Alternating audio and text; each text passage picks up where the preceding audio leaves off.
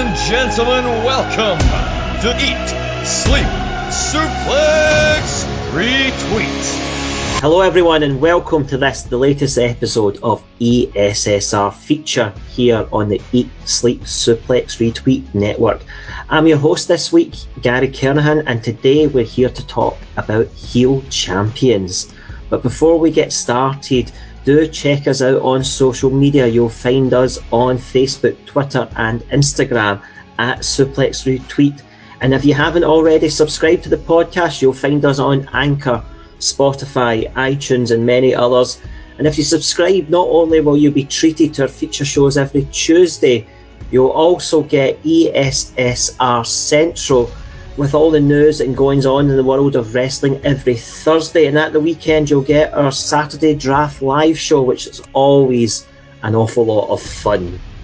For today's show, I've assembled ESSR's very own heel dream team. So let me introduce you to the panel. He used to be the big dog, but now he's the tribal chief. It's Alan McLucas. Alan, how are you? I'm good, mate. After all, you all hate me anyway, so this is the perfect show for me, isn't it? It's the reason I'm hosting it. They're very proud to be the ESSR's top heel. Next, we're joined by a man who loves himself a bit of Adam Cole, baby, but he's more like the 1-2-3 kid crybaby. It's David Watney. Wow, I think that's probably the worst insult I've had in quite a while, but you know what? I admit I was a bit of a heel in the early days of this podcast, but I've been humbled enough times to accept, to recognise the error of my ways, and hopefully I'm on a path to redemption finally. Absolutely. And last, but by certainly no means least, some people describe her cash-in on Scott McLeod as the biggest heel turn in ESSR history. To me, it was the biggest face turn in ESR history. She'll never be a heel in my book. It's Sarah Grieve. Oh, Gary! I love that. Well, you know every word of it's true, Sarah. Yeah, that's made me feel really good. Well, welcome, folks. Really looking forward to this show, this discussion we're going to have tonight. We know that in wrestling, some promotions over the years have been known to be babyface promotions and have a tendency to have had a face champion with all the bad guys coming after them. And then we know there's others that have had heel champions where the good guys chase the championship. Either way, at some point along the way, those promotions have had a heel at the top of the card. So for this show, our panel have been looking back over wrestling history to identify the best and the worst heel champions in history, and we'll have thoughts and discussions about them in the moment. But first, I was keen to take a moment to chat with the panel we've got here for us to delve into a little bit about what makes a great heel champion. Sarah, let's start with you. Your thoughts when you're looking at heel champions, when you've been doing your research for this show tonight, what's the sort of qualities, what are the things that you love to hate?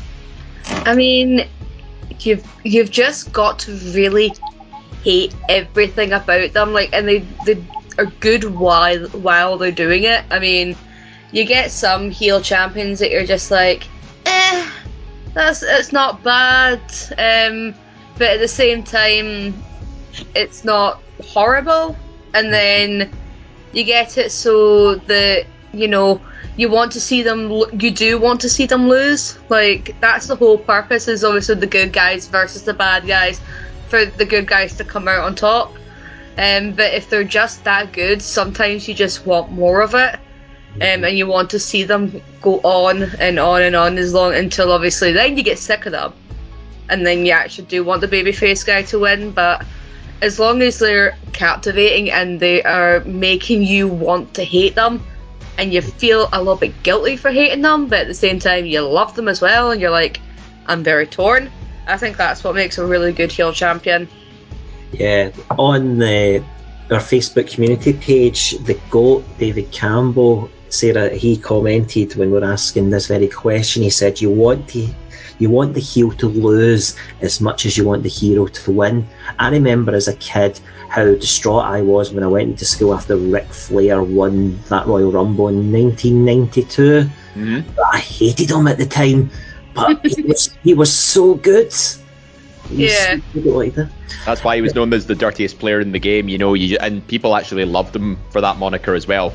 Absolutely. In the same group, in the same thread, Dave, Callum, one of the new members of the family here, said that sometimes your heel champion just has a face you want to punch. I don't know why I thought to direct that question to you, but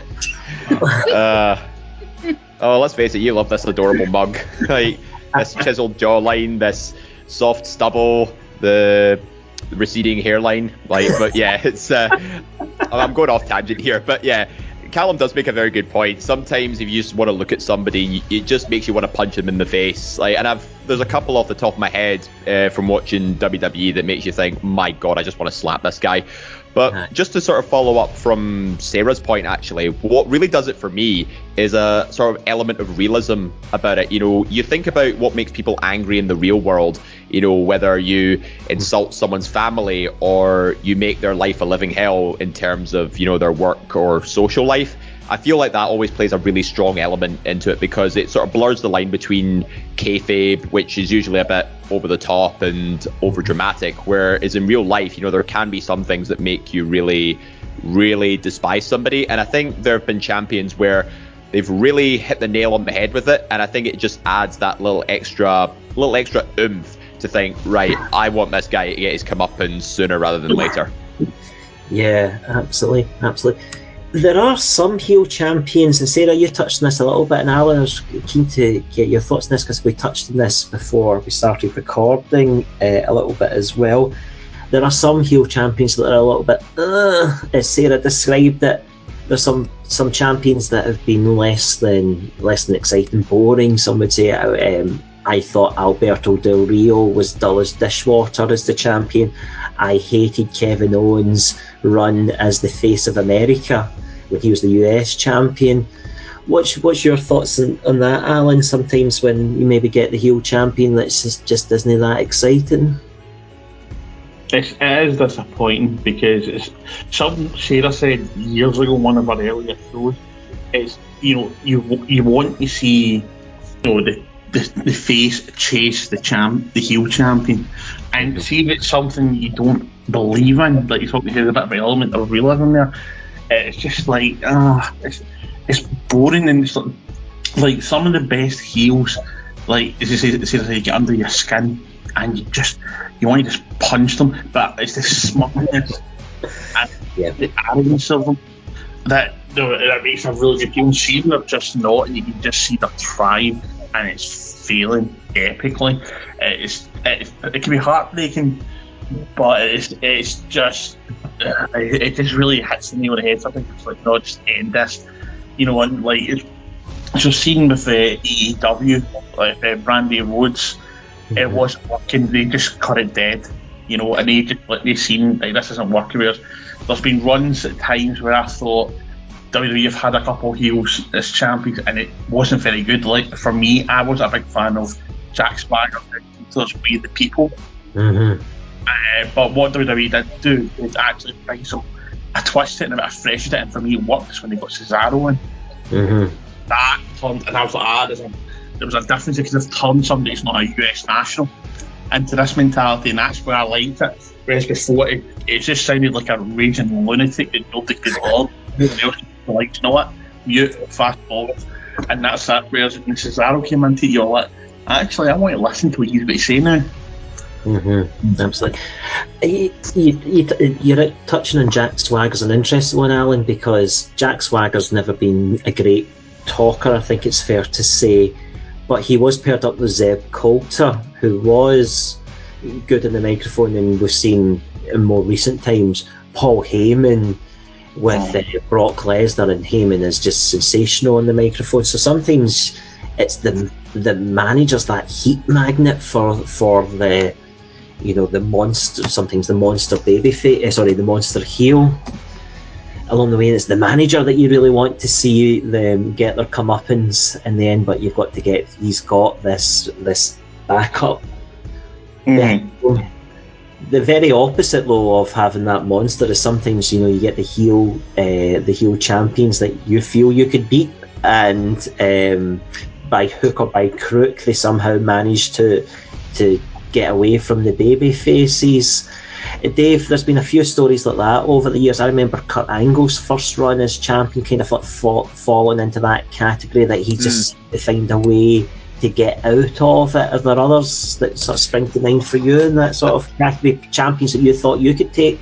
Well, actually, now that you mentioned it, one just did come into my head here, and it was when Daniel Bryan won his first World Heavyweight Championship after cashing in Money in the Bank. Like, sure, in the moment, it was excellent because, fans felt like he'd earned his dues by that point. And he still was a little bit of a face, in the coming weeks, but by the turn of the new year, he was, weaseling his way out of matches, whether it was by count out or disqualification, and he still did the yes chant, which at that thing it was meant to rile up the crowd and get people annoyed with him, essentially almost what they felt was he was robbing them of him showcasing his talent, because he said to himself, I'm World Heavyweight Champion, I'm going to hold on to this as long as possible. It's just a shame that reign sort of ended with a whimper instead of a bang when he lost it in 18 seconds to Sheamus. So I mean, it wasn't like an emphatic victory over an annoying heel champion. It was more just like a one kick and he's done for, and he's like, right, that's the end of that. Goodness, Dave, you'll be lucky if that line makes air, because Kwaku Aji's editing the show later, and we know that how much he loves that 18-second match at Mania. Sarah, you mentioned about the heels being so good earlier on, and one of the examples that comes to mind for me is like Stone Cold Steve Austin, whose character as a face was largely the same as the character he started to play as a heel, but he was just so good at it that got to the point that the fans stopped booing him and started cheering him. There must be others that fall into that category. We mentioned Ric Flair earlier on. They're just so good at the part they play. I mean, like, one of the current ones that you can even put that under is Britt Baker. Yeah. Like, because she is technically a heel champion, and she still manages to get over with the DMD thing, and having Reba, technically Rebel, but I still call her Reba, and Jamie Hayter, but like, she's a heel champion, and yet at the same time you've rooted for her, not just obviously to have the belt taken off Hikaru Shida. That wasn't even the point. It was the fact that she made a realistic storyline, and she's like, no, I'm going to do this, but she's still a heel. And the way that she's done that of late has been spectacular. And it's gotten to the point that, like, it's going to be sad whenever there's a babyface that comes along. Like, there was a sort of half thing for Ruby Soho to take the belt off her, but I think that's just more Ruby's a hot free agent. She's obviously just got signed. Whereas when you get that babyface that's going to come up through the ranks, and it's going to actually legitimately challenge Britt Baker, it's going to be that's what makes it exciting. But until then, you do still enjoy Britt's run because she's that damn good. Absolutely. Alan, we're going to start going into our picks for that the panel have identified for our best and worst heel champions. Let's start with you, mate. Who's your first pick for your heel champion? The great one, the corporate champion, The Rock, 98 to 99. I thought that was when you realised he went from this borderline main eventer to the guy, and he was, as far as I was concerned, like, overall he's bigger than Austin. He is the top dog of it all, and this is what sort of set him off. What I loved about him was obviously the Die Rocky Die chants were pre this, but they came back, and the Rocky Suck chants were so loud. There was times apparently when Raw had to be re-edited just so they could actually cut them out so he could go on to speak. As well as that, I think he played the typical heel well, the arrogance, the smugness. He had the muscle to back him up, the entire corporation, which at that point had Briscoe, Patterson, the two McMahons, Shane and Vince, Stephanie, Bossman, Shamrock, Test, and Kane. I know there was other variations, but at that point, that was the big muscle they had.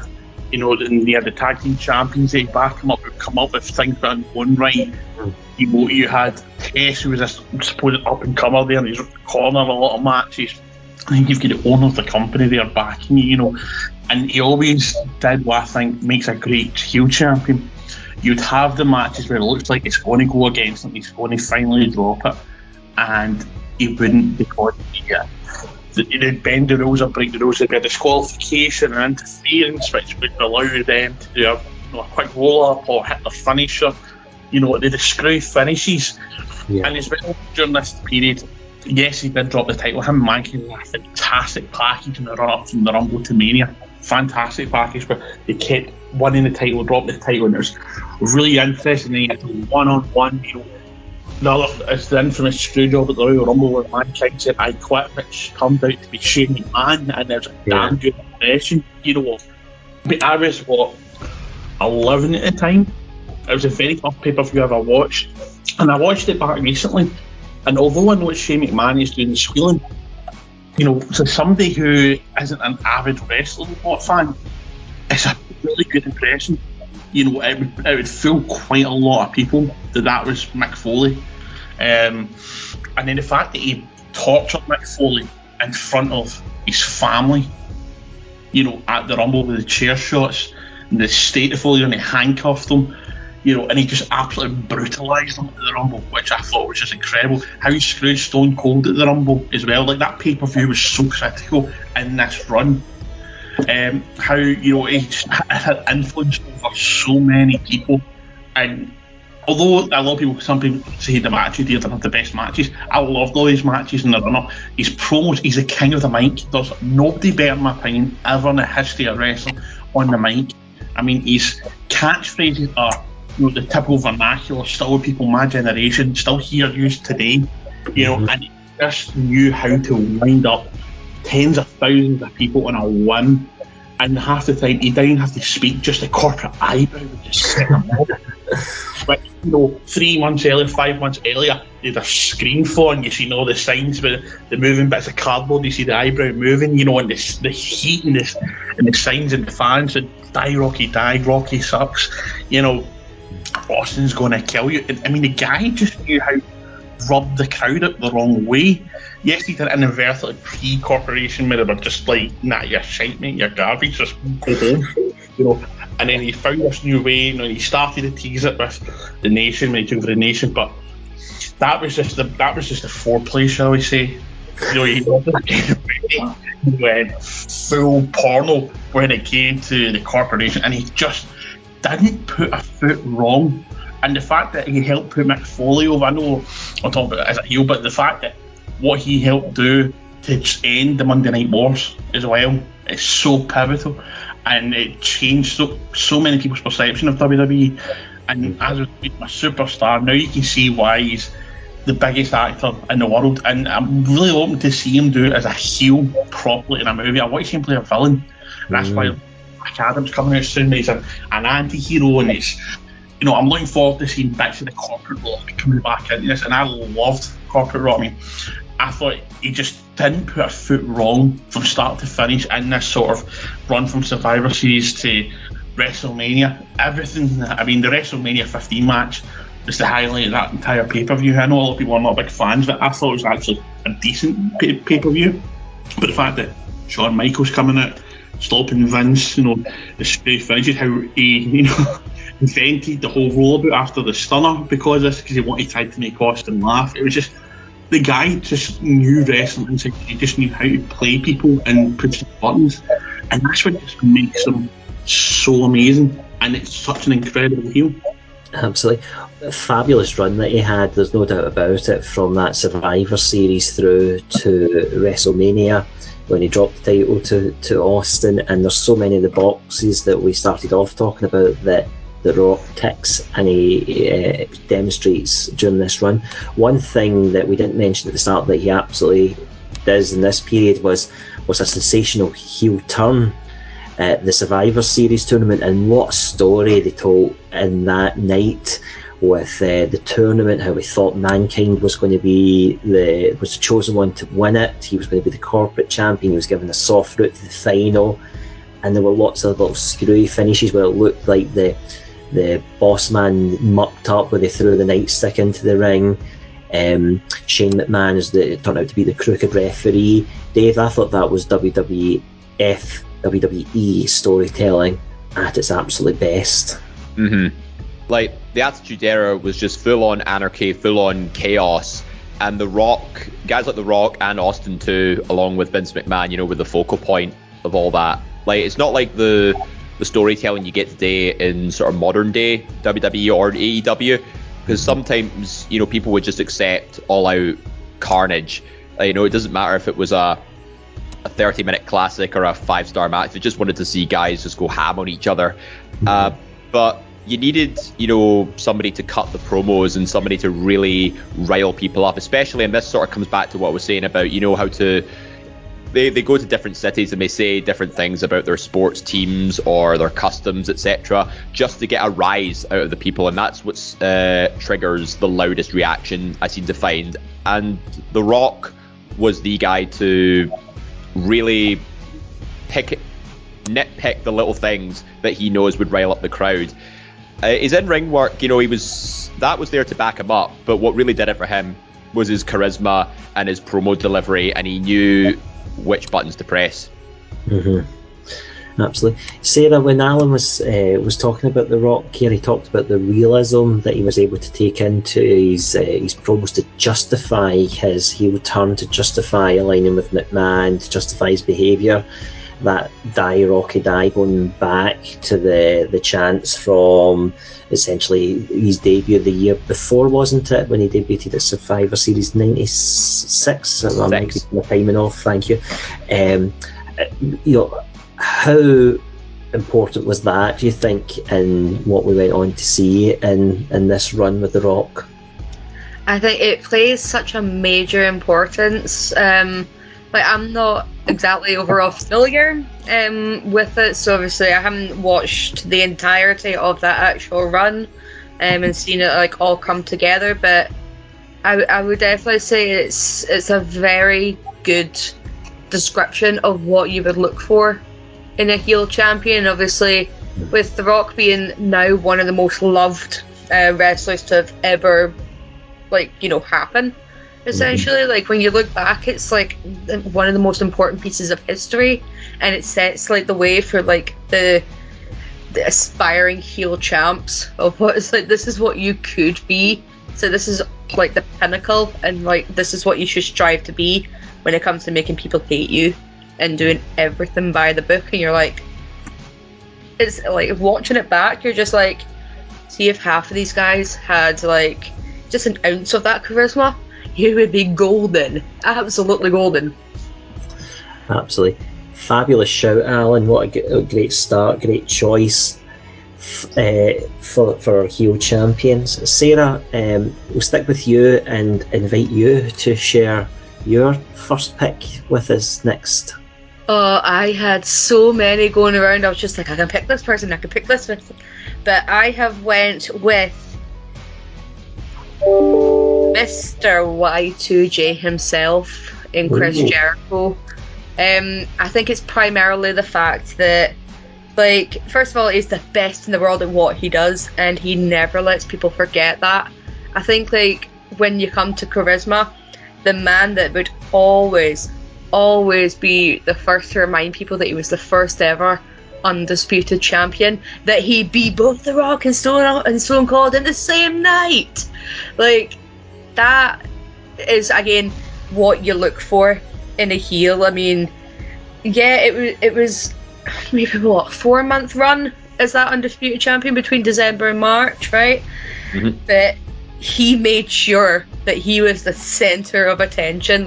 Nobody could take that spotlight away from him, and if they tried to, it would just open up his mouth, and whatever seems to come out of Chris Jericho's mouth is just pure amazing. It doesn't matter what he does. I mean, he's over the years he's been able to get a scarf over and a list over, right? And just the smallest things that you would never possibly think of, and you're how? And I would love to just study his brain to how he comes, how he's so witty and comes to think of these sort of things. So when it was just that, but he was arrogant, he was brash, and when you looked at him, you were just like, damn, I want to hate you, but he could back everything up in the ring as well. You're just like, this makes me want to hate you more, because you get champions that are like the cowardly heel, and they're like, no, I can't beat anybody, but Jericho could still beat everyone, and you're like, damn it! And it gets under your skin. I mean, we've seen him in AEW when he was the first ever AEW champion. Like, he was getting under folks' skin as well, and that's like, you know, over 10 years plus later that he still managed to get under everyone's skin. That you just wanted. It's like, who's going to be the person to, you know, beat Chris Jericho and take that title from him? So it was just that, and like, even when he needed to, like, even though he could back it up in the ring and he could still beat people, the way that he tipped over the scales of being a heel is that he could do the cheating to win when he had to as well. Like, it was a good fighting champion. Yes, he may have not wanted to be the fighting champion, he may have not wanted to defend it, but he would always be quick to remind people that he is the best in the world at what he does, that he beat The Rock and Stone Cold in the same night, he was the first ever undisputed champion.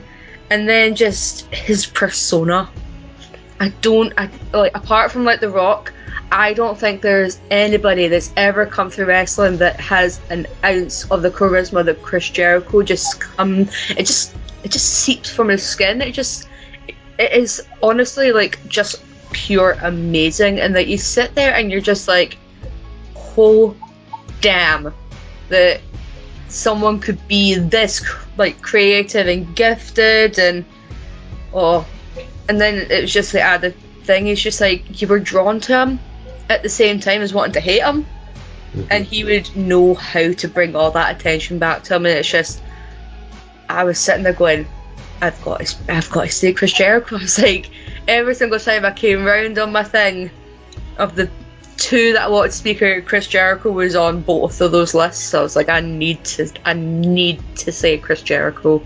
It's interesting. When Jericho won that show, a little bit of history. It was the first WWF pay-per-view to air on Channel 4 in the UK. He had a 98-day run as the champion as well. He was probably, of the four people that were in the tournament that night at Vengeance, probably the least likely to win it as well. Alan, do you know, Chris Jericho, all the talent he's got, great in-ring wrestler, compared to some of the other WWF superstars at the time, you know, people at the Big Show, who I think was one of his first title defences, he's not anywhere near the size of the stature of some of these guys. How much was that a help or a hindrance, do you think, in Jericho's run or runs as world champion? I don't think it's a hindrance. I mean, I think first of all, it's an incredible pick. It really is. Like, Jericho's the size of an average guy walking down the street. He's like 5'10", and he's like 14, 15 stone. You know, the average guy you see walking down the street. So, like, you're talking about earlier, like, you've seen a heel, and you get battering, you'd be looking at him going, aye, I could take him. You know, just grab the hair, pull him down, boom, that's it. And, you know, that was what made him so endearing to watch as well. And as Sarah said, he had smugness and all that as well, like how he went on about how the first ever undisputed champion, and he beat Austin and Rock in the same night, that broken record, and he just coming back, and that's what a brilliant heel does. He comes, not just any heel champion, he's really good with their salt, repeats the same crap consistently, and it just winds people up. And you know, the only time I'd ever see Jericho's ever not failed, but it's not went as flawlessly as he probably hoped, was his run as AEW champion, because the fans started to do this, and it's such a good song, and it's something that people shouldn't be doing. You shouldn't be singing the heels anthem. That's the only thing. But I mean, he's working New Japan as well. I mean, you actually were sitting wondering, is this a work? Is this legit? Does he literally hate that guy? Or, you know, is this just such a good work? Because it was so well done. It looks so raw and real. You know, the guy is just epic. And seeing it as like, The Rock's sort of my size, my build. I'm quite a large guy compared to a lot of them, so you think, nah, maybe no, he used to be a linebacker for a couple of NFL teams. Whereas Jericho just looks like your average guy. You meet in the pub and you're like, I could take you, Vic. So I think it gave him a sense of, there's a sense of realism, definitely. And I think it's fair to say that's just a cracking pick. I'm sure Quack would be very proud of you. Yay! I think it's a great pick as well, Sarah. I was surprised at the pick because this run as champion, I don't think got the best ending to it, and there is a school of thought that whilst Jericho is hard to compete with him, there were some people that were trying to overshadow him in this run. I mean, paired with Stephanie McMahon springs to mind there. Dave, I wanted to ask you about that, because I think you all know my views on Stephanie McMahon. If we never seen Stephanie McMahon in television ever again, it'd be far too soon as far as I'm concerned. There, this run as Jericho, he had multiple runs as champion there. What's your sort of reaction to Jericho's run at this point being on the list? I'm glad you said list, because he's the guy that made the list famous essentially. But in all seriousness, I'm really glad Jericho's been mentioned, because what really worked for him was that he was always able to reinvent himself and mold himself in a way that fits not just with the times but also with his character and who he was associated with. The one example I get in particular, I mean, obviously he wasn't champion at the time, but he did go on to win the United States title a few months after. It was during Raw Glasgow. Him and Kevin Owens, they were the top heel duo on Raw at the time, but he was the one doing most of the mic work. And I remember the opening promo where he talks to the rest of the Survivor Series team, and he was like, well, in some ways you can admire him for, obviously, be doing this for Raw, etc. But then he twists it up a little bit and he says, look, it doesn't matter if you're stupid idiots. Then the whole crowd cheers, and he immediately responds by saying, just like everybody here in Glasgow tonight. That's how you know this is a guy who can think on his toes, and he comes off with some really hilarious, off the cuff remarks. So it's not that he's a very despicable heel when doesn't matter if he was Intercontinental, United States, or WWE World Heavyweight Champion. He could be the most hated heel on the entire roster, but still had a sense of humor about it. You're going to get it, or you're all stupid idiots, you're all hypocrites, do you understand what I'm saying to you? That kind of thing. He's just completely demeans the crowd. He makes them feel small, but he always does it with a little flair of humor at the same time. So you think, actually, I hate this guy, but my God, this guy is entertaining. Yeah, he certainly is. Certainly is that. Thank you, Sarah. Mr. David Hockney, let's come to you next. Your first pick.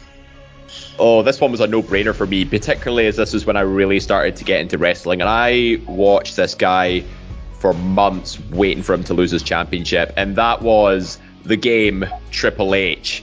So I started watching around sort of mid-2004 in the midst of, I think he had just lost his third World Heavyweight Championship by that point, but I wanted to take a browse back, sort of towards the 2002 when the championship was reintroduced as the big gold belt of WWE.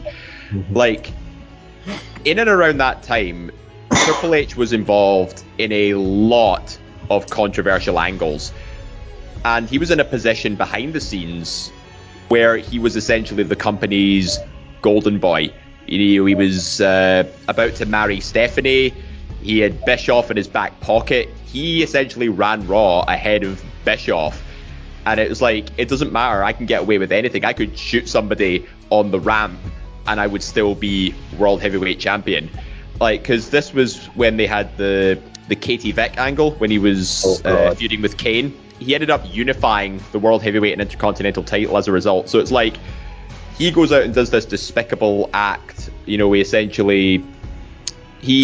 glamorizes, an angle with necrophilia in it. And this goes back to what I was saying about, there is some overly dramatic elements about it, but you couldn't help but think there was still a little element of realism in the disgusting sort of underbelly of life, and he really exploited that, which to what was a very controversial response with a lot of fans.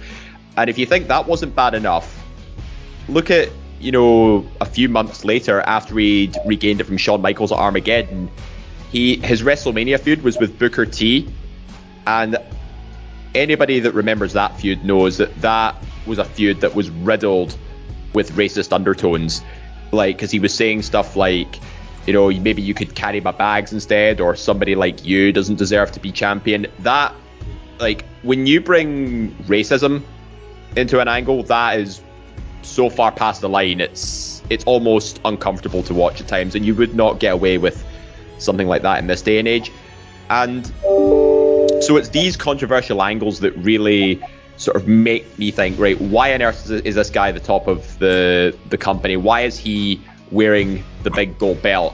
And after that humongous 9-month reign in 2003, when he does drop it to Goldberg, when he should have lost it at SummerSlam, that's another reason to hate him, just because of bad booking, essentially. But it wasn't until WrestleMania 21 when I actually legitimately thought, his reign is actually for the first time in a long time, it is actually in danger, when he went up against Batista. Mm-hmm. And the Evolution run, I was getting so sick to the back teeth of it. I'm sick of seeing these guys, run roughshod over the roster. It's like the rich kid at school who gets absolutely everything he wants. He's backed by his posse, and he's wearing the championship, and he can get away with murder and not be punished for it. This was like, one of his cronies just turning around, slapping him in the face, and just knocking him down a few pegs. And Batista then went on to beat him another 2 times. So it really knocked Triple H off his high horse after that feud. But seeing him at the top there, that was a time where I thought, I absolutely despise this character. I despise that he can get away with all this disgusting promotional tactics, and he's still holding the championship. And it makes you just makes him one of those guys that you wish that you just want to get the title off sooner rather than later. Yeah, really good shout, David. The Sportster.com had got an article to list in order Triple H's world title reigns, and this one's number 6 of the 14 on their list, which I thought was interesting. In this story at the time, as you say, Brock Lesnar had left. He was the undisputed champion. He was off to SmackDown to be exclusive Raw, didn't have a champion. So the big gold belt was introduced. It was awarded to Triple H. And what we've seen just after this was obviously, and amongst all of the stuff you were just describing, was Ric Flair introduced as Triple H's manager. Alan, when you look back at that time Triple H and Ric Flair partnership, how helpful was that in elevating this? Because this title, there was a lot of controversy around it at the time. People didn't think that a championship like that should have just been awarded to somebody. But how helpful was it to have somebody like Ric Flair around with Triple H at this point in time? Absolutely. I mean, again, it's an all brilliant pick. I mean, I think the 3 picks we've mentioned, in my opinion, so far are the top 3 of all time for heels. I agree the title shouldn't have been handed the way it was, but seeming you're looking for a prodigy, in your Triple H, somebody to mould, there is really nobody better to listen to and follow than Flair, the dirtiest player. The guy's been there, done it, and you can really see, of course, but you really see it throughout this one, the mentorship that Flair had. Flair obviously was prepared to play the back role Revolution, but really he was a pawn master. He's played them all, and he was so well done. And you can see at times when you watch some of the promos, you can see Flair giving him the nod, and maybe when he's not talking, let's say Randy's talking or Batista's talking in the ring, Flair saying something, giving him some instruction. You can see him reacting. You can see he took everything on board, and he was just a big sponge, and he just nailed it. I mean, Triple H is one of the absolute best ever, period. And as a heel, he's he just gets right under your skin. You just really want to go and wear them. And what kind of freaks me out, but see when he cut his hair, just spit an image of my father-in-law. I'm seeing my father-in-law fingers. I'm like, Jesus, Triple H. But it's another brilliant shout. I agree. It was really well done. The partnership and the way he just acted. I'm not 100% familiar with the whole Keith Vick thing. You're not missing anything. Yeah, I've not been told. I mean, at this point, wrestling was deemed uncool. So, like, my friends and my sort of age group kind of veered away from it for a while. But looking back and seeing it, and I think as well, the Triple H had the most smarmy, smug face. I see when he's in the Harley Race beard during this time. That just annoyed me, just that itself, because it was a complete beard. To see the chin sitting there bald, that used to really infuriate me. And that seems to be a trend with a lot of wrestling fans when you think, especially about Harley Race, and now they're talking Kenny Omega. That facial hair, how it just doesn't look like a complete beard, it annoys people, right? Especially people get OCD, and he's channeled into that and went, right, Harley Race had this, I'm going to blend it with Flair and go, and he created a new monster heel, and it's just superb, absolutely superb. Absolutely. So this reign, Dave, kind of like this reign of terror, as some people refer to it as, came in like two parts, really, because he got the title in September. He then lost it to Shawn Michaels at Survivor Series, but then won it back at Armageddon, and went to hold the championship for some time then, and that's when he goes on 280-day reign. He beats, as you alluded to, Booker T, Rob Van Dam. He had the feud with Scott Steiner amongst that, which included all sorts of stupidity, such as the arm wrestling and the pose off, as well as lots of stuff going on. And that was the original big meaty men slap and beat kind of match, wasn't it? And the second half of that reign that ran from Armageddon onwards, then that was his 7th championship reign at that time. The Sportster.com rated that as his best title run of the 14. So you got the first part that we were alluding to earlier on at number 6, and this was classed as his best title run. So really cracking choice there. And amongst this period, Sarah, he took on all sorts of people, as we mentioned there. I even found myself at one point cheering on Kevin Nash, because I wanted Triple H to be beaten and to stop being the champion so badly that I wanted Kevin Nash to win. I suppose you were touching this earlier on. You want to see them get beat so badly, you get to a point you'll just take anybody. Exactly what it is. Yeah, I mean, it's when it really gets annoyed. It's when so it's like they'll either go out and they'll cheat, or they'll go out and they'll run away, and then you're just like, no, Yeah. like, no, like that's the reaction you want. Absolutely. So great shout, David. So we've had Chris Jericho, Triple H, and The Rock corporate champions so far as their suggestions. I'm going to go back in time a little bit, and I'm going to talk about Yokozuna as championship. So Yoko, his first big thrust into the spotlight is when he won the Royal Rumble, and the Rumble at that time, that was the first time that you got the automatic title match at WrestleMania, and Yoko was nothing like we had seen before. He was a big man, but a big man who could move, and a big man who could wrestle as well. So he, at the build up to this match at WrestleMania, absolutely destroyed Hacksaw Jim Duggan, and got a lot of heat on the back of that from the audience. He was going up against Bret Hart, who Bret's my hero, so I'm very biased at this point.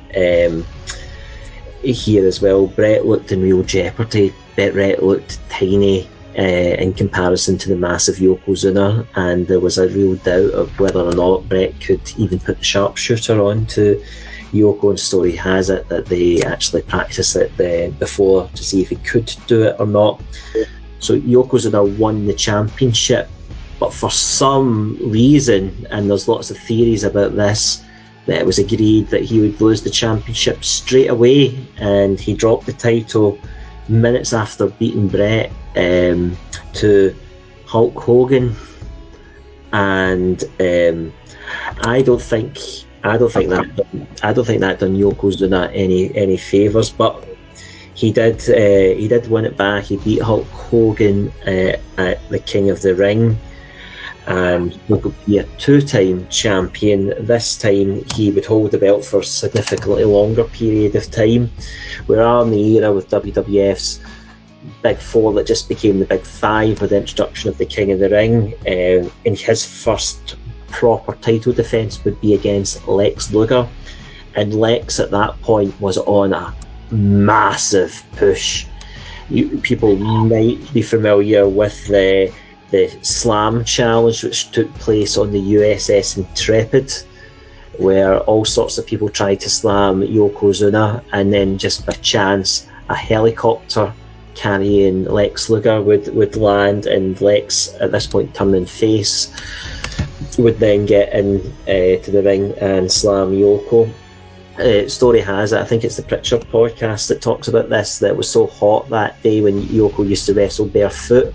So he arrived at the ring, he took his flip-flops off, stood in the ring, found the canvas was roasting, tried to get his flip-flops back on, but at which point Mr. Fuji kicked them away, so he couldn't get his flip-flops back on, so he continued then.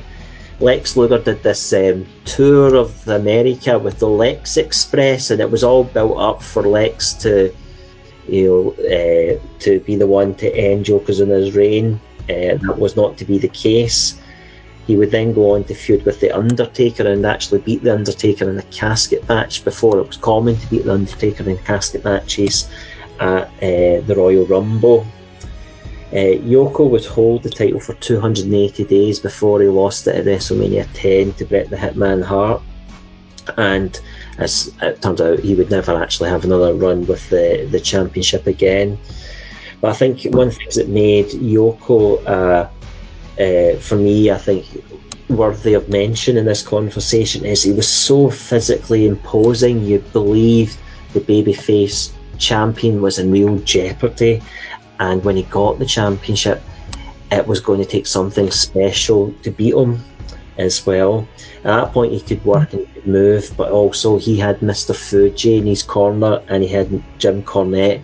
Both had heat, and Cornette was certainly a talker.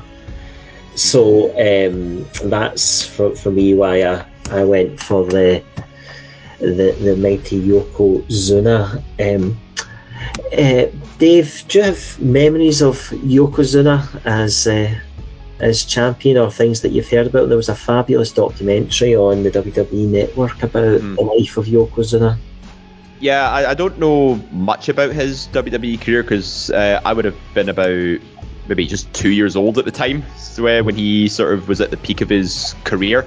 But I do remember him being one of the most physically imposing guys that WWE has ever put out, because I think he weighed somewhere between 500 and 550 pounds, and he was billed basically as a sumo wrestler from Japan, where, funnily enough, he was part of the famous Anoa'i family from Samoa. So it was a Samoan guy portraying a Japanese sumo wrestler just because he had the build for it. And so when you look back, it was a little bit distasteful. But then again, WWE was very much all about, trying to have as many foreign heels as possible just to be beaten down by the all-American wrestler draped in red, white, and blue, that being Lex Luger after Hogan. But yeah, what really sort of made Yokozuna great, again, I think it just has to come down to, his sheer presence just from his size alone, and the fact that he was nimble for a near 500-pounder. And you mentioned, sometimes the manager can be, just a big a heel target. I think Mr. Fuji had that aspect about him as well, but not to the point where it actually overshadowed Yoko himself, because, again, it comes back to just his sheer presence. That's what takes center stage. But Mr. Fuji was there as almost his supporting assistant, essentially, just in case they needed to fill any gaps. But yeah, I think that's actually a very, very good shout, Gary. Yeah. Alan, there's been, over time, there's been physically imposing heel champions that, let's say, aren't the best workers. So the Great Khali springs to mind as well. How important, when we're talking about heel champions, do you think it is that actually it's somebody that brings more than just that physical presence? Oh, absolutely. I mean, yeah, Khali's got a physical presence, but he had no fear factor because he was so unstable when he walked, and you were just like, it was like a gust of wind just when he knocked you over. Whereas Yokozuna had the lot, he's obviously got the size, he's got the charisma, and then as you mentioned, he was so fast for his size and nimble and powerful. He was a complete package. And, when people watch Yokozuna actually walking the ring, especially young kids, you literally see fear in their face and panic because, as you said, the heroes were going to get absolutely, literally squashed. Like Bret Hart was squashed, and it was done so well. Yeah, it was a bit distasteful. Not about the whole having support playing a Japanese person, but I won't lie, until I really get into wrestling about maybe 5-6 years ago, when I turned, I didn't actually realise that he was part of the Anoa'i family. I actually thought Yokozuna was Japanese. So, I mean, they adapted to the character very, very well. Mr. Fuji, brilliant heel manager. I mean, he had that physical presence. Like, if you look now, you talk about Roman Reigns, he has that. He's got the physical presence. He's built like a shit brickhouse. But he's got the movement, he's finally nailed the charisma, and this time we want this woman thrown down our throats instead of the face Roman. It's like, and Yokozuna had decent matches. Yes, there was a struggle with certain guys, because obviously, like you're saying, Bret Hart had to rehearse that he put the sharpshooter on him, whereas you had Lesnar, who wasn't like this is what infuriated him about it. You could tell he wasn't fit. He'd do one F5 for one suplex and the sweat would be pissing at him. You're not even 30 seconds into a match and you're like, why are you sweating, like roughly pissing sweat already? You shouldn't be. And I always felt Lesnar, one, wasn't fit enough, hence why the whole squash matches, and two, was just too stiff to do the work. But it's Yokozuna, I mentioned and you've all mentioned, he could do anything, and that's why he's a phenomenal pick. Actually, it's something I never really considered in the field, like as one of the best. But you actually break it down and analyse it, he's actually a very good shout. Thank you, Sarah. One of the things that some of the wrestlers we've been talking about tonight have is phenomenal finishing moves. Can you name a finishing move that you would like to take least than the bonsai drop and having Yokozuna's rear end land on your upper chest? I would rather tilt my neck the wrong way taking the Styles Clash. Ooh. Well, we'll get to the Christmas style. Yeah. Tell you what, one more than the bonsai drop, and that's a stink face. The last thing I want to be is up Rikishi's backside. Alan, what do you think? Would you rather have your face up Rikishi's backside or your nose in Yokozuna's crotch? I'd rather have my nose in Yokozuna's crotch. I think there is. I think I'd rather the steel smell of piss near my face than somebody maybe not wipe their arse properly. There is maybe one finishing move that's more disgusting than this, and it's the Bastion Booger's finishing move, where he kind of like stands over the head and then drops to his knees, so he's essentially teabagging his opponents. We will be voting soon on the topic for our Christmas special, and Bastion Boogers in the running for it. It is going to be hard to beat. Do you remember Big Vito from Velocity when he started wearing a dress? Yes. And his finisher was, I'm pretty sure he wore a thong under the dress, and his finisher would be just stuck his opponent's head under the dress and basically just shoved him right into his groin, essentially. Like, that on its own sounds horrible. So, folks, we've come to the end. We've been round the table. We've all picked we've all made a case for our great heel champions. So we're going to go round the table, and we're going to ask for you to pick who you think's made the best case for their heel champion, but you can't vote for yourself.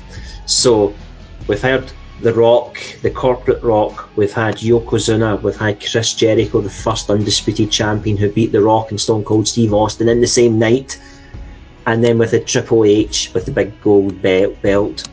David Hockney, who's your vote for? Chris Jericho, because he beat The Rock and Stone Cold in the same night. Sarah Grieve, who are you going for? I'm not allowed to say my own, but I would probably say The Rock, actually. Corporate Rock. What a bad guy. Alan McLucas, who are you going to go for? I vote tactically, and I'll vote how I want to vote. And I'll be honest, I think it's got because I can't vote Corporate Rock, and there's an element of racism involved in Triple H's and Yokozuna. I've got to go Jericho. Well, Sarah Grieve, you get it. Chris Jericho is who we've picked as the best heel champion. I would have went for Triple H. I thought Hockney made a good case there. So Jericho is our vote.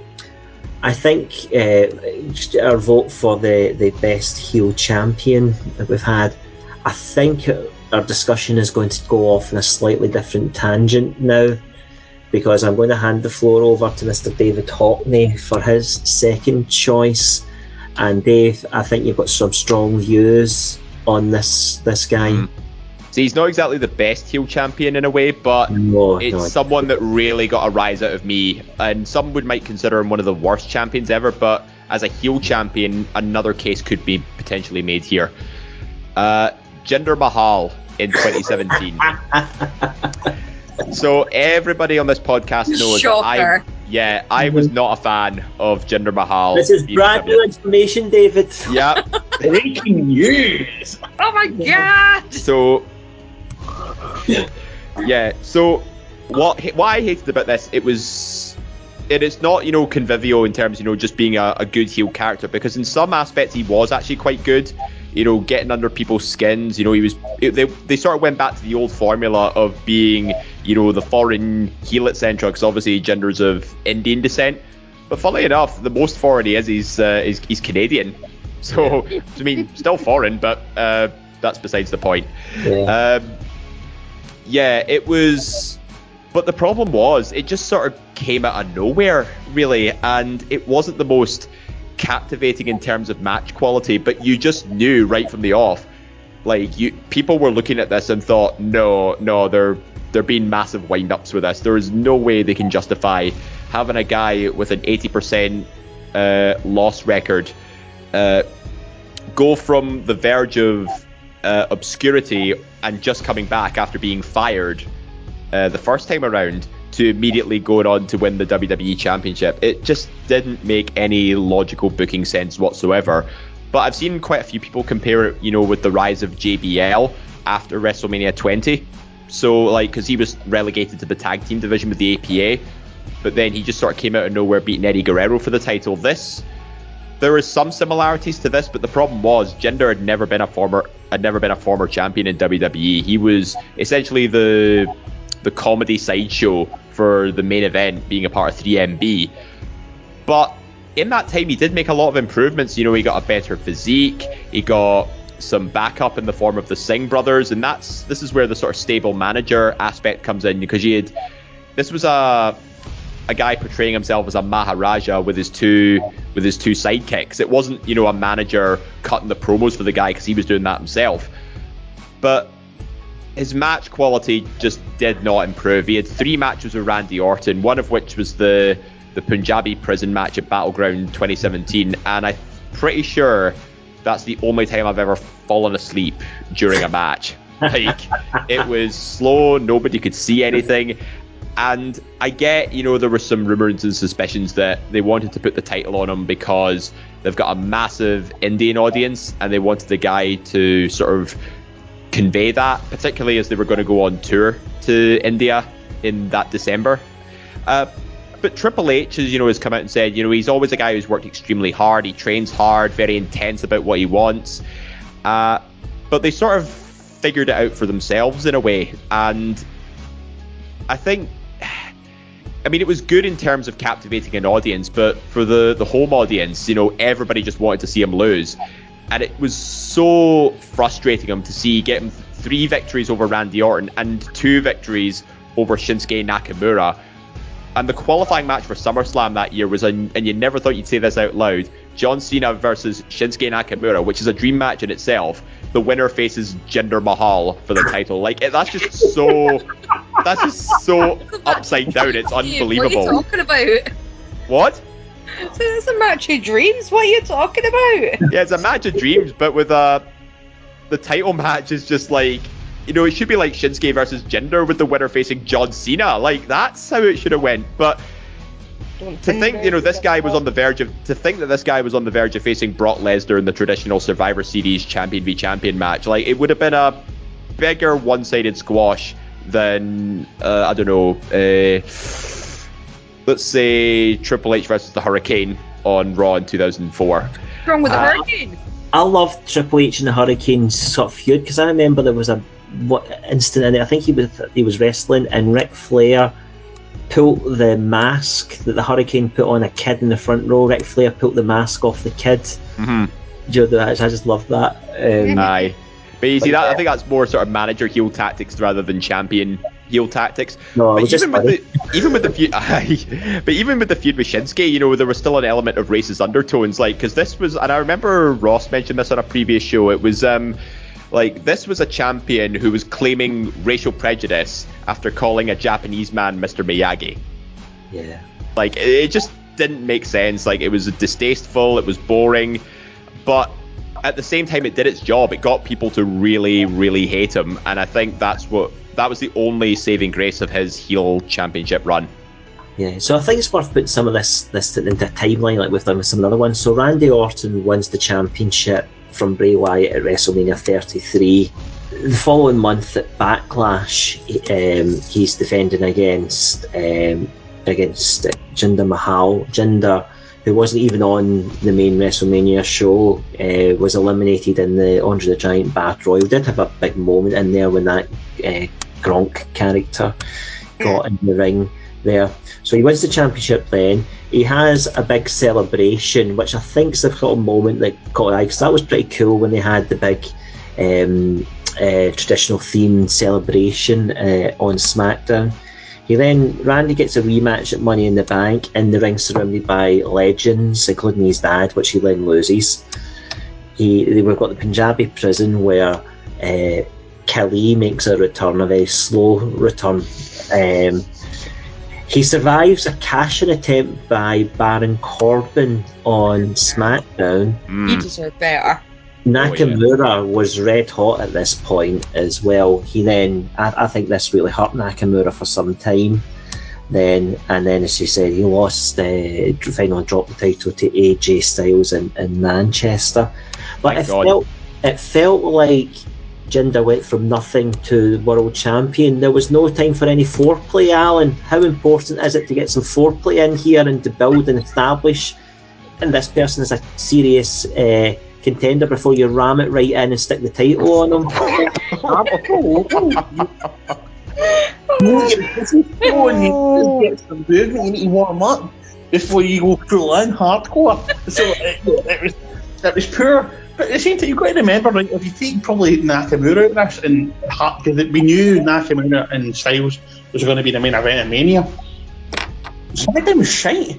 It was absolute garbage at the time. It was like what Raw is now. It was crap.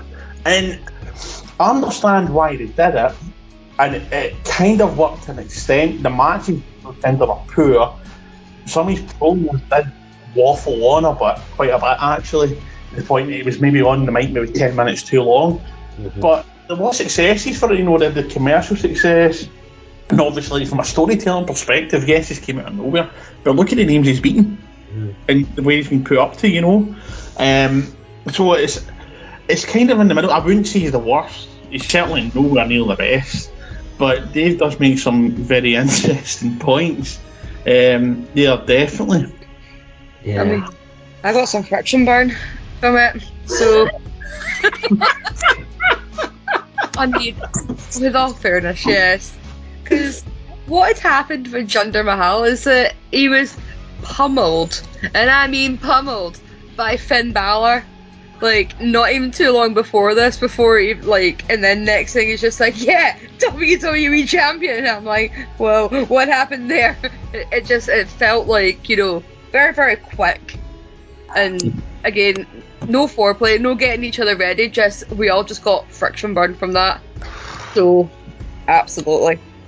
Yeah, absolutely, indeed. Alrighty, so I think we'll probably there. I'm going to get banned from this show, I'm sure. This podcast. Let you host it once, Gary. And you fucking... Oh, Gary, you're the original DM sliding bastard. Yeah, I mean, this is true. I mean, I was originally down to obviously host the show, and then obviously wasn't feeling up for it. So, Gary, you graciously took my spot. With all fairness, you're doing a much better job than I could have done for the show so far. This coming from the person who made the flaccid comment on the Takeover Brooklyn. Earlier on, you were talking about something, and I wrote down.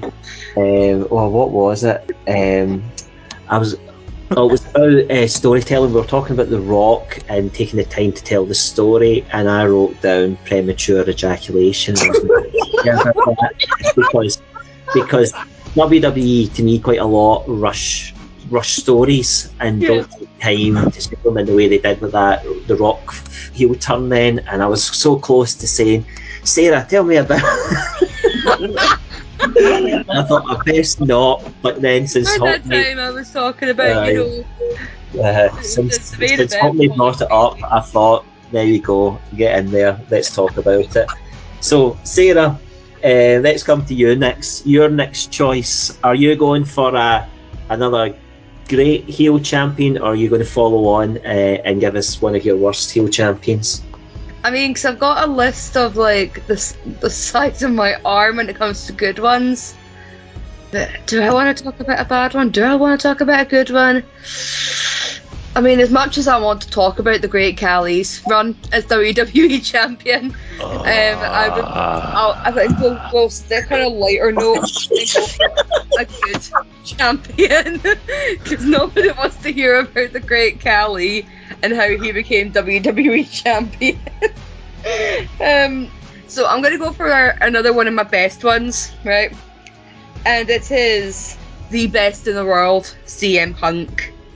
I would say, especially his straight edge society stuff, was absolutely flawless. I mean, his run up to the match with Jeff Hardy as well was tip of the iceberg heel work, and as much as like the fact that it was a bit of a roles reversing, and I talked about this on the actual CM Punk show, that he was the heel that was trying to push sobriety on people, and Jeff Hardy was the babyface who was the party animal who liked to get drunk and take drugs, which was very, very ironic, considering, the message is don't do drugs. But it was just everything about CM Punk, even up to winning the WWE Championship and then leaving right after blowing that kiss to John Cena, running home and putting the title in his fridge, because who else is going to do that apart from CM Punk?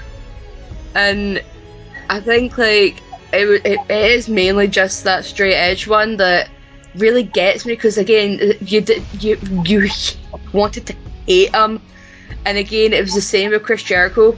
The man could back himself up in the ring and you're like, God damn it.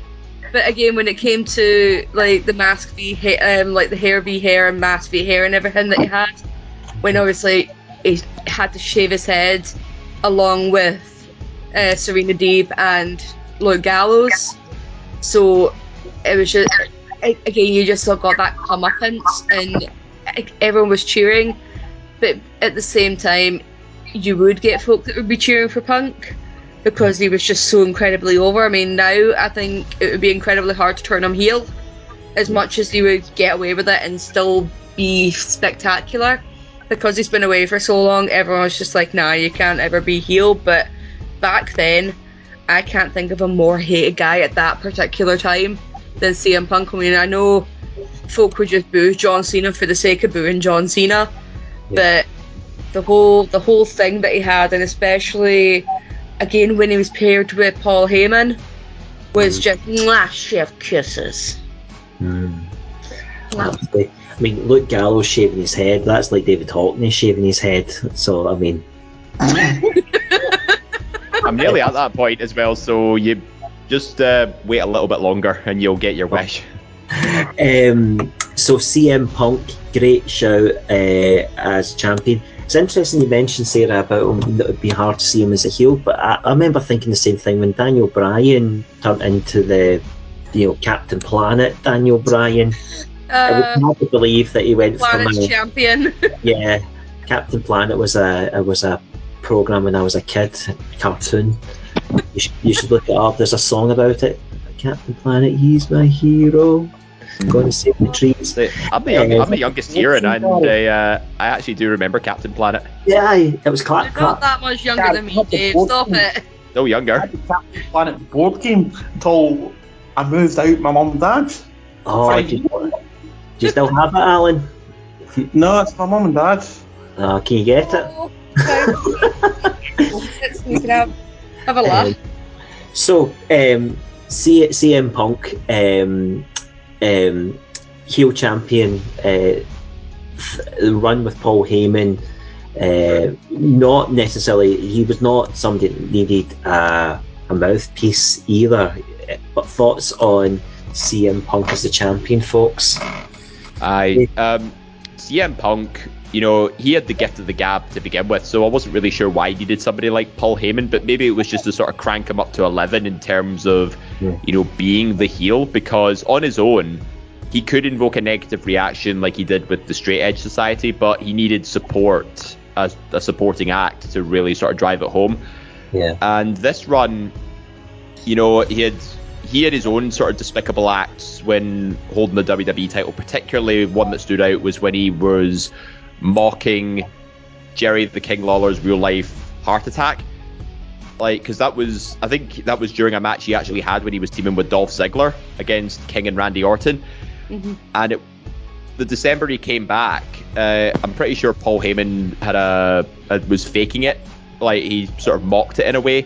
And I thought, listen, this was a real life situation that happened, and when you blur the lines between kayfabe and reality, something like that could, invoke a very negative reaction. But then again, WWE's been doing that for a long time, and more often than not, they do win the Wrestling Observer newsletter's Most Despicable Act Award year in, year out, and this got it for 2012. So it's moments like that make you think, oh, you're a bastard. It's that kind of thing. Yeah. There were a couple of things he did during this run, Sarah, that you never touched on, which I thought were worth mentioning. When he was feuding with Rey Mysterio as well at this point, he interrupted Rey Mysterio's daughter Aaliyah's 9th birthday party. and then when he lost the match and he had his head shaved, he ran about wearing that mask for as well. Alan, have you interrupted any children's birthday parties recently? I don't really respond to that. Save Ollie. So you're not denying it, Alan? Save Ollie. Stop playing your ball. Stop you taking him to Ibrox. Poor boy. No, I've never done that as far as I'm aware. I'll let you know. Plenty on it. But, how great a heel move is it, Alan, for him to put the mask on? And we've seen people do versions of that over the years. We had Do-Rag McMahon as well at one point, as well. Deny the fans from seeing the humiliated heel. Oh, Vincent the Do-Rag was an absolute travesty. Not to mention, I think it was the year prior or something, or 2005, where he said the N-word to John Cena, and Booker T and Sharmell were literally about 6 feet away from him. Yeah, let's not go there. No. Let's not go there. All right, well, I think we've broken Sarah. She's in cease at the moment. So, Alan, I was going to ask something actually, just in comparison to obviously like what Dave just said about. It just made me think about this, because it's more like a current thing. But like obviously blurring the lines, it's probably a lot less acceptable now, because like when you look at AEW's Max Caster, he does something very, very similar in his raps in blurring the lines. So I guess it's more just like a difference in eras, I think, because again, CM Punk did actually make fun of Jerry Lawler's in real life heart attack, and Max Caster has done something very, very similar when he's doing his little raps. So it just made me think there. I was like, wait a minute, he's actually kind of a good heel for being a dick, but everyone's obviously getting on his back for taking it too far. Yeah. Alan, you round us up here.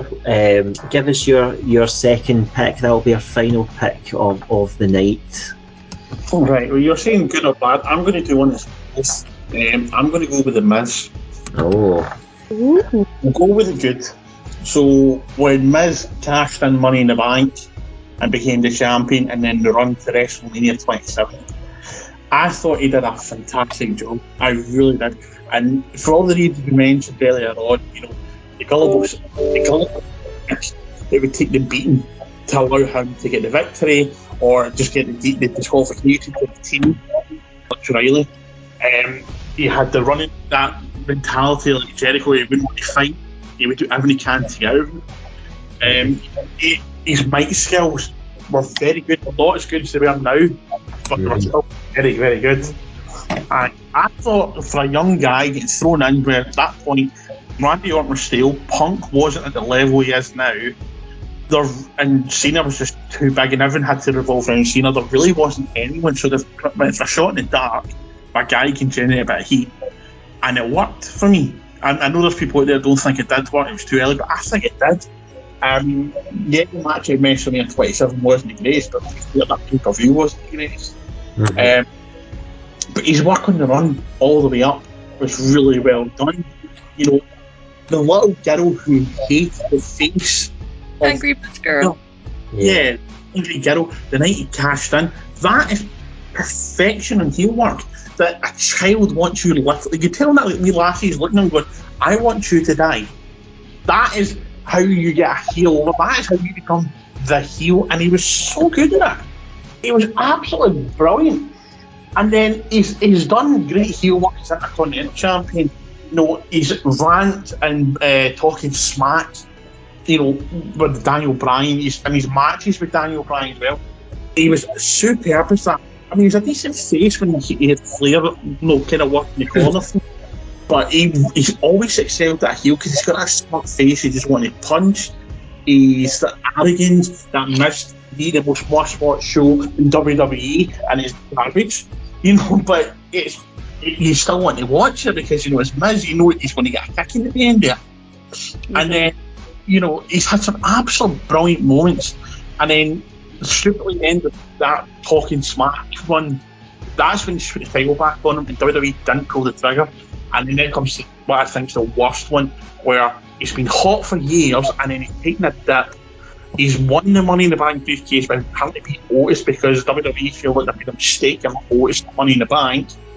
For him to cash in, you think, okay, they cash in with the Hurt Business doing a number through, he'll cash in, brilliant, typical heel work. I'm like, here we go, he's getting Morrison in the stew. For him to lose it the following week in a squash to Bobby Lashley, I mean, I'm just like, that's garbage. You knew he was never going to be the champion for long, but it wasn't long to Mania. I would have kept him as a champion, got him DQ'd, get him into Mania, and they could have triple threat with Drew and Bobby, and you could have put Bobby over that way, and they could have just made a fucking boy Mania. And they could have done that angle so much better for me. So I think he had the worst run there as WWE because he never got to properly show the proper heel that he is, because he deserves to be the champion. He's had this illustrious career, a solid run. He's done everything the company's asked him, without question, without fail. Whether he's putting out B+ movies, or he's doing his stage shows, Dancing with the Stars, or whatever it is, he's done what I've asked him. And the guy deserves to get a one run as a proper champion now in his prime, and I hope he does get in it. But I thought his first run as WWE champion was absolutely brilliant. I thought it was fabulous. They did it really well, perfectly for the time, that era as well. Young upstart, just kind of taking to everyone, surviving John Cena at Mania, for then to, when he does get it again, losing it 8 days later in a squash match. It's just a bit shite. Yeah. I mean, The Miz ticked so many of the boxes that we outlined at the very start of this show, and at that time he did as well. I also enjoyed this first run as champion, Alan. I think it was something fresh and different, which was needed at the time, and it certainly elevated The Miz. I've often thought that they missed an opportunity to give The Miz a second run with the title a wee bit earlier. I think he should have beaten Shane McMahon at Mania and then went on and challenged for the title, and it would have been great to see a face Miz take on a heel Daniel Bryan, and the dynamics he could have said, the things, everything I had said all along about you were true, and we kind of missed that moment. Sarah, if you had to pick one of the heels we've been talking about tonight to go on Dancing in the Stars with, or Strictly Come Dancing as it's known in this part of the world, who would you pick? Oh, definitely The Miz. Oh, he's got some moves, hasn't he? Oh, well, see, like his most recent one, you're just like, this is not fair, right? Because he can act, he can wrestle, he can dance, and you're just like, he can kind of sing as well. And you're like, God damn it! And then the fact he's got a beautiful wife, he's got 2 beautiful children, and a big, massive house. The man has got it all, and you're just like, even if he portrayed that in his heel lifestyle as well. I mean, we didn't even touch on his United States Championship run, like back in the day, and then his Intercontinental Championship run when he was off filming the Marine films, like bringing prestige back to that IC title. I mean, even as a tag team champion, dirt sheet, Miz is just amazing. There's other things there. You mentioned the dirt sheet team. There's the Awesome Truth as well. Yeah. Which I thought was a really good one, and the different characters he's played as well. The Hollywood A-lister with Mizdow. Mizdow. As well. There. One of the greatest tag teams ever. Dave, when you look back to this initial run, the one that Alan's talking about here, with the Miz as the WWE champion, and obviously he turned the spinner belt upside down at this point, didn't he? What's your reflections on it? How do you look back on this? Do you look back on it fondly or through your hands? It's a tough one because I just become a massive Miz fan in 2010, especially during his run as United States champion. His WWE title, while I was chuffed, that he'd won it from Money in the Bank, he basically progressed from victory to victory throughout the year, and this was just the cherry on top. I did feel he was playing third wheel a lot of the time to John Cena and The Rock, but that was through no fault of his own, because I don't think he had the full backing of the company behind him, even though he was holding the title. I think he had better heel runs when he was a mid-card champion.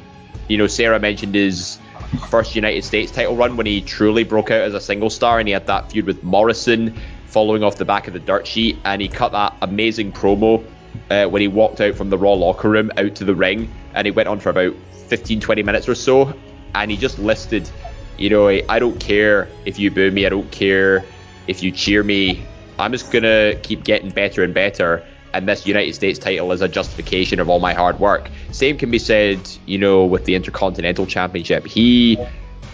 When Cody Rhodes brought back the original design, it was made for guys who were workhorses, guys like Wade Barrett, guys like Dolph Ziggler, and particularly The Miz, who is now not that far off eclipsing Pedro Morales as the greatest Intercontinental Champion of all time.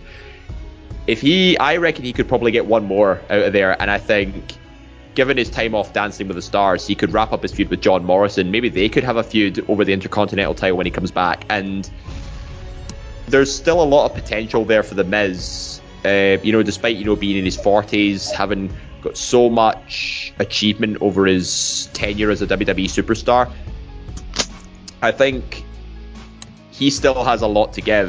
But primarily, his best heel run is elevating the mid-card titles.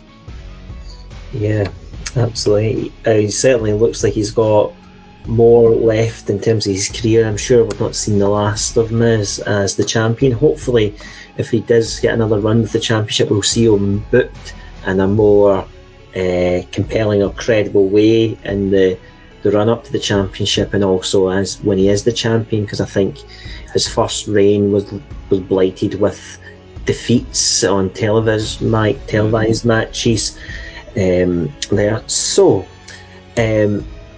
we'll do a couple of honourable mentions, because there's so many people we could have picked to talk about as well that haven't made the cut for tonight. We had the Rated R Superstar Edge as a shout that was put out there. I thought Edge in that role was just utterly sensational, and what a character transformation we've seen there. I thought he was one of the most interesting things to watch on whatever show he was on, and some of the things they did there. I know it's frowned upon, it's probably not the greatest moment, but the live sex celebration, that for a performer to go out and do that takes some guts to do that. And when he was feuding with Ric Flair and he dressed up and strutted as Ric Flair, the drink driving part of it as well, I thought that was great. Sarah, did you want to come in there on Edge? Yeah, because it was the whole thing with the live sex scene. The thing that made you hate him more was the fact that you're just like, damn, he's getting to screw Lita. That's not fair. Like, that was another thing that, like, it's just like, damn it, not fair. Mm-hmm. Absolutely. Now, what did it for me was that, obviously he basically invented the Money in the Bank cash in, get it at the most opportune time. And that sort of led up with the ultimate opportunist sort of gimmick, and every single time he did it, he would always get like boos or a negative reaction. He did it to John Cena, he did it to The Undertaker as well, who just came off the back of a steel cage match with Batista. And he may have lost the title just as quickly, but he regained it almost immediately with a new dirty tactic, like Armageddon 2007 when he first brought out Hawkins and Ryder to play as his stunt doubles. That was, again, a very creative decision to do it. He had La Familia helping him out against The Undertaker in TLC, and he just always came up with something that really, it got him to where he wanted to be, but he did it with a smugness on his face. He did it with rage in his heart, and then an intensity and a darkness that he just makes you think, wow, this guy is truly, truly evil. He will manipulate absolutely anything and anyone to get what he wants, particularly his big play at Elimination Chamber 2009, where he lost the WWE title in a matter of minutes within the first chamber. He takes out Kofi Kingston, inserts himself into the World Heavyweight title Elimination Chamber, and he ends up winning it. Like, you couldn't be more opportunistic than that. Yeah, he's fabulous. What about Tommaso Ciampa when he became the NXT champion not long after his feud with Johnny Gargano? Oh, yeah. It's a good one. Like, in terms of being a heel, I wouldn't say it's one of the best ones, but I think just more Tommaso Ciampa as a heel. The feud he had at that time was sensational, wasn't it? I know it dissipated as the run went on. Yeah. Because he became very, very basically just loved by the fans. Like, and you're just like, he was so good. He was so good. Somebody who, her heel turn utterly broke my heart was Bayley, and I think we've agreed on this show before that Bayley was one of the MVPs of the Pandemic Performance Center Thunderdome era. What about her run? Is she worthy as a shout, mention in the same category as some of these great heel champions we've been talking about? You know what? Yeah, absolutely. Like, particularly how she always get in Michael Cole's face as well. And it was a complete U-turn to, being the very sort of kid-friendly character she was in NXT. But whilst we're on the subject of NXT, I'd actually like to throw out Shayna Baszler as a heel champion. Like, on Raw, she's not portrayed as the person she once was in NXT, but I think they're starting to go back in that direction with her taking out Nia Jax and Eva Marie as of late.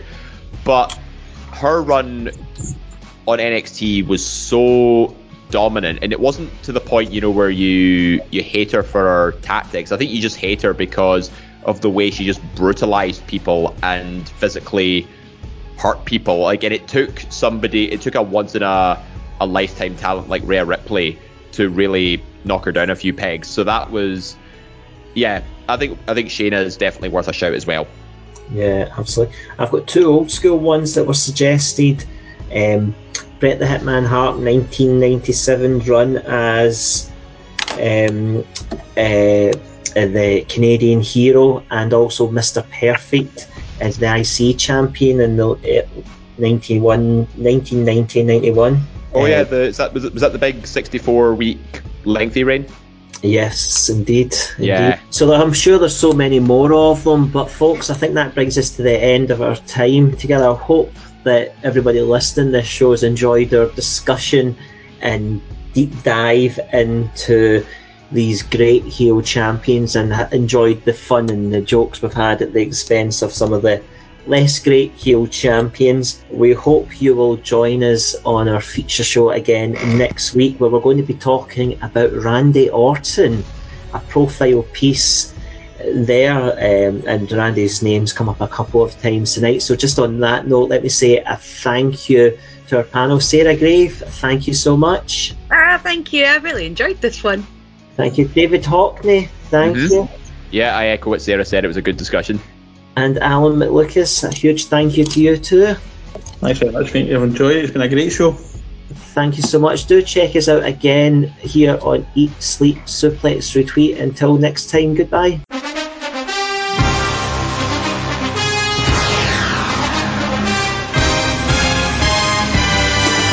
Hello, I am Jack Graham. I am Scott McLeod. And I'm David Hockney. And you can catch us hosting one of the greatest shows in the history of podcasts, Saturday Draft Live. You can tune in every Saturday to find out who on the ESSR has the best chance of winning the current season of our fantasy draft. As always, you can catch Saturday Draft Live on all good podcasting platforms.